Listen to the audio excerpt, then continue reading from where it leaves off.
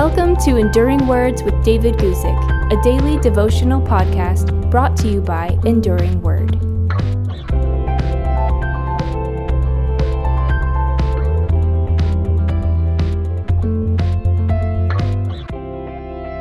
Today, I want to read to you from 2 Kings chapter 5, verse 5, and talk to you about what money can't buy. Here we go, 2 Kings chapter 5, verse 5. Then the king of Syria said, "Go now, and I will send a letter to the king of Israel."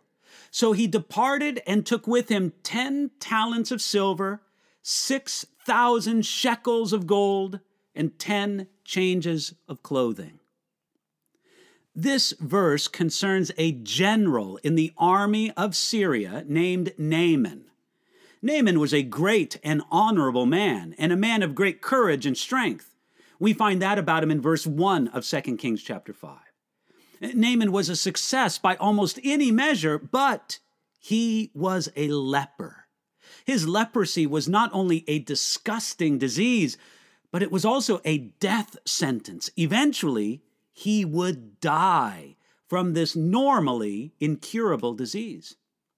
Through a servant girl, Naaman heard that there was a prophet in Israel who could heal him. Elisha was a true prophet of the living God, and though he could not do miracles simply as he pleased to do them, God used Elisha many times to do miraculous things. Naaman asked his boss, the king of Syria, if he could go to enemy territory, that is Israel, to ask a prophet among Syria's enemies for healing from this disgusting, deadly disease. The king gave permission, and Naaman went. Our verse tells us that Naaman brought the following things to pay the prophet who could heal him. He brought 10 talents of silver, 6,000 shekels of gold, and 10 changes of clothing. Here's the point. This was a lot of money. A talent was generally thought to be about 75 pounds or 33 kilograms. At today's prices, 10 talents of silver were worth almost $160,000. A shekel can be estimated to be about 12 grams or about half an ounce. At today's prices, 6,000 shekels of gold were worth almost $3 million. And we can give a low estimate to the value of 10 changes of clothing.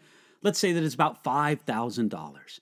So in total, Naaman brought more than $3,142,000 at today's exchange rates. Now, more than $3 million is a lot of money. But all that money couldn't bring Naaman life or happiness. Naaman was willing to spend that much money to get something that God would give to him freely. Now, if we could pay to get to heaven, how much would people pay for that?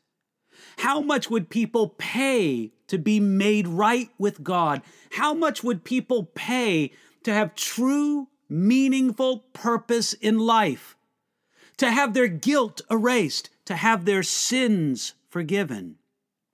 Naaman needed something that only God could bring to him, and God would bring it through a prophet, a man of God's word. God and his word have treasure for you that money can't buy. In a prayer to God, Psalm 119, verse 72 says this, "The law of your mouth is better to me than thousands of coins of gold and silver."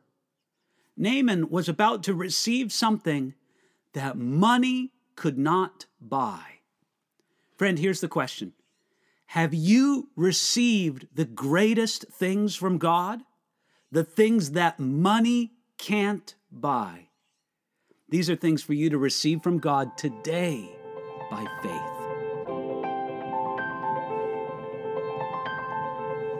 Thanks for listening to Enduring Words with David Guzik.